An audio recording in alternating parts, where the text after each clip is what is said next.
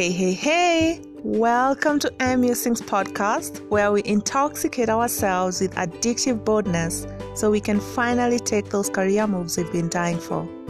I am your host, the Downtown Dreamer M, and this is a podcast for you if you're aspiring to bring significant shifts in your career. And I know you are, because like me, maybe you too are a dreamer. You know you're made of more. You're capable of accomplishing outstanding goals, but somehow you just can't get past your current state. Maybe you even feel stuck.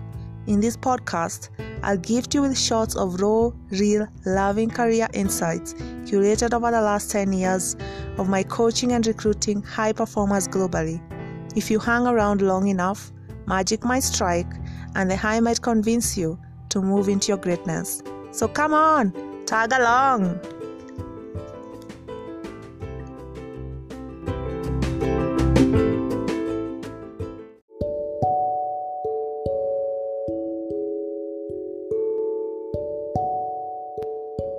Hey.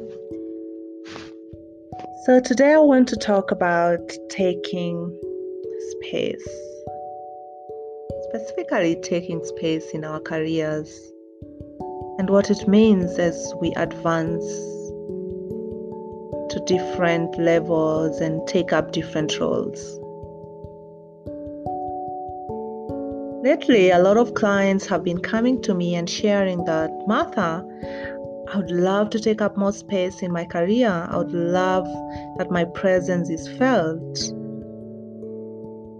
Others have shared that they want to be in a space where when they leave the room, those that they leave behind can feel that something is missing because their presence really matters. And it's true, your presence and your ideas have so much value to add into any conversation and any type of work that you're pursuing. Unfortunately, along the way, we end up taking up behaviors and actions that hold us back from taking up that space that actually does belong to us.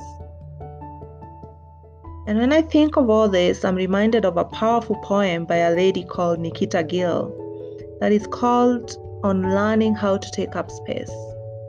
And I'd love to share this with you today, and I hope that by listening to these beautiful and thought-provoking words from Nikita, you can start to see how you may have been holding yourself back from taking the center stage in your career, and what you may have to start shifting so that you're taking yourself to the forefront of where you should actually be. And so here it goes. I am teaching myself how to take up space, how to not apologize constantly for the way I live and breathe, how an apology isn't something I am supposed to say before I speak in a conversation, how I am so sorry isn't something I have to say before I just allow myself the basic right of speaking about anything. I'm teaching myself that I am allowed to exist on this planet without thinking of myself as a burden. How to not apologize for things that are out of my control. How to understand when people are trying to manipulate me into thinking the worst of myself. And most of all, how to stop thinking the very worst of myself, as I deserve better than that for myself. I'm teaching myself that humans can exist without assuming the very worst about themselves and how the people around them perceive them. I'm teaching myself how to not apologize when someone bumps into me and I'm immediately assuming it is my fault. How to not apologize when I ask a question because I think others will think I'm stupid. I'm teaching myself that I'm allowed to make mistakes. How as long as I apologize and amend things, anything is fixable if I still have love in my heart for the other person. I'm finally learning how to take up space as a human being. It's taken a long road to get here, and I still have a very long way to go before I am done understanding what it is to take up space. But I'm not just an afterthought or a secondary character in this gift of life I have been given. That who I am is not an apology. That who I am is not wrong. Nikita Gill. So what comes to mind when you hear of all those beautiful and thought-provoking words from Nikita, and when you relate them to how you're making your presence to be felt in your workplace, in your career?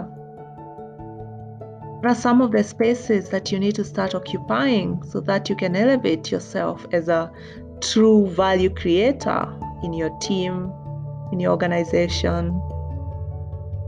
And most importantly, what are some of those things that you may be doing that are holding you back from taking up that space that's rightfully yours?